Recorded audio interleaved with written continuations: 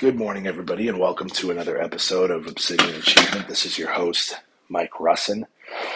Thank you for joining me today. You guys, as I talk to you, I'm going to walk you through my breakfast, what I do every morning for breakfast. Okay. It was daylight savings. I was like, there's no way I slept that long. I'm looking at the clock on the refrigerator and the microwave and the clock on my phone, and my wires got crossed for a second. Okay. I was like, dude, there's no way I slept past 8 o'clock, man. That's nuts. But I did sleep for a long time last night. A lot of you know what's going on in my life and what's happened recently. And for those of you that don't, Geneva and I unfortunately lost another baby. So we're 0 for 2 so far, but third time's a charm. So obviously this is a relatively difficult season for the both of us. But, what I wanted to talk to you guys about today was, other than walking through my breakfast routine, which the first thing I'm making is oatmeal. Oatmeal, I do about a half a cup of oats and a cup of whole milk, like the rawest milk I can find. And that's how I make my oatmeal. I throw a little bit of brown sugar in there. So that's what I'm making right now. But anyways, the point of this episode, what I really wanted to talk to you about was suffering. And suffering as it relates to consciousness and consciousness. And the reason why I think that this is an important topic is, when you suffer and life puts you through things and events that hurt you, or when you experience voluntary suffering, like maybe through physical labor, physical activity, it's an opportunity for you. You really have two choices. It's the whole E plus R equals O, event plus response equals outcome, right? That we've talked about before. You get a choice when you experience suffering and hardship, and you can look at it and say, woe is me. This is just, life sucks and God hates me and blah, blah, blah, blah, blah, and all these other thoughts can go through your mind, which at first that's normal. Or you can use it as an opportunity, not just to learn necessarily, because there's really not too much like, a second miscarriage. What do you learn from that? You know what I mean? I think it's really more of an opportunity for you to introspect and go within yourself. I found that I've been able to increase my conscious awareness, like my overall consciousness as a person, in terms of becoming more self-aware. I guess you could say becoming more self-aware of my emotions, becoming more self-aware in regards to my mind, becoming more self-aware in regards to my actions and my reactions through suffering. And there's really two types of suffering in life. And the first is, obviously physical pain. And physical pain is sometimes involuntary, injuries and things of that nature, other people hurting you. But most of the time we can impose physical suffering on ourselves, through exercise, and cardio, and just hard, and maybe, like martial arts and things like that. I think that suffering is such an incredible thing because it allows us to really start to go within ourselves, because when you are experiencing suffering, then you start to get that panicky feeling, right? You start to get that feeling that you're going to die or you want to give up. And that's when you really are given the opportunity to truly go within yourself and not just see what you're made of, but start to create what you want to be made of, so to speak, if that makes sense. What I'm doing right now is I typically only eat half of it, and Geneva eats the other half, but I'm throwing on a pancake right now, and there's Azure, Azure. It's like an all-natural, all-organic company. They have a really good pancake mix. So typically what I do for this is I'll do like 2/3 of a cup of the mix, 1 egg, like 1/3 of a cup of milk, and then a little bit of butter or oil. And you whip that all together, and boom, you got yourself a pancake. But Yeah, do I have my recipe right? Yeah, I do. I do have it right. So, I digress. What I was saying is, when we choose to go through physical suffering, we give ourselves the opportunity to go within ourselves and reconstruct. We're able to see what areas of our mind are weak and rebuild or construct new structures in these areas.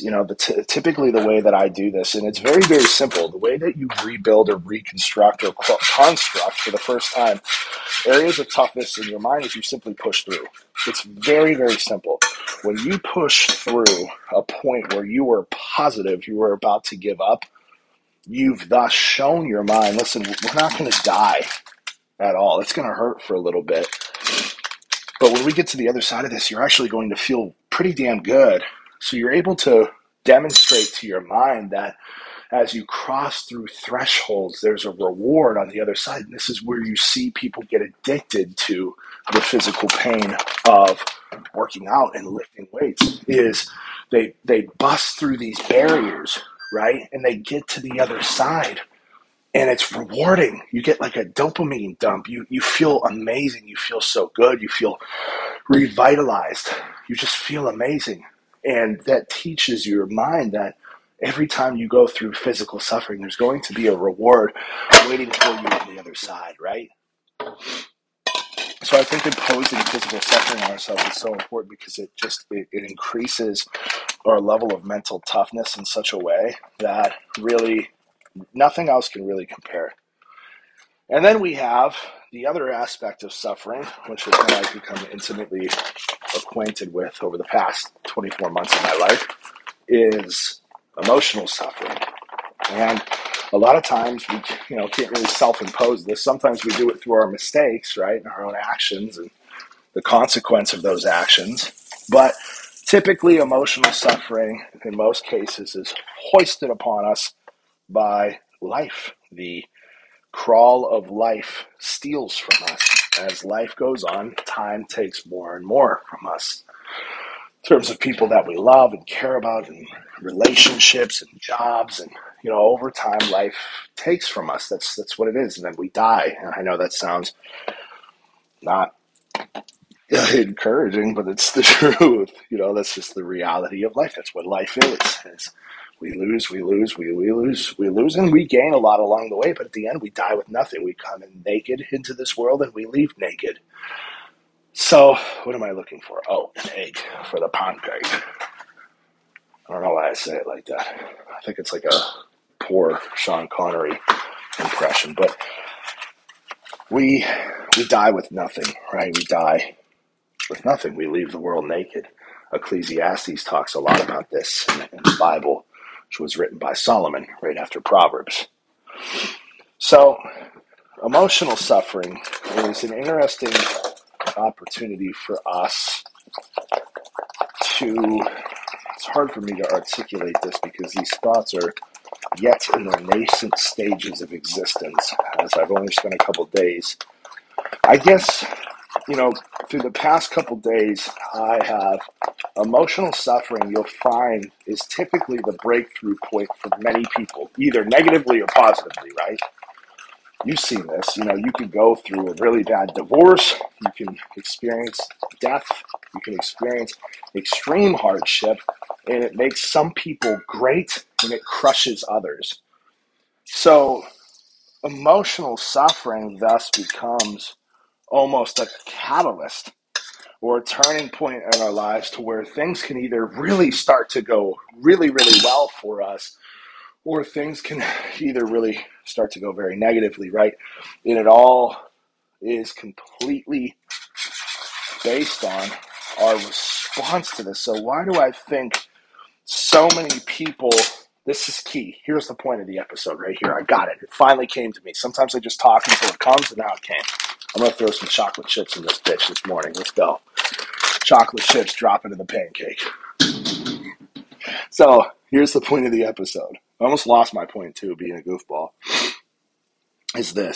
Is emotional suffering produces positive and drastic pain in people that choose to experience the emotion all the way through and deal with it in a healthy way.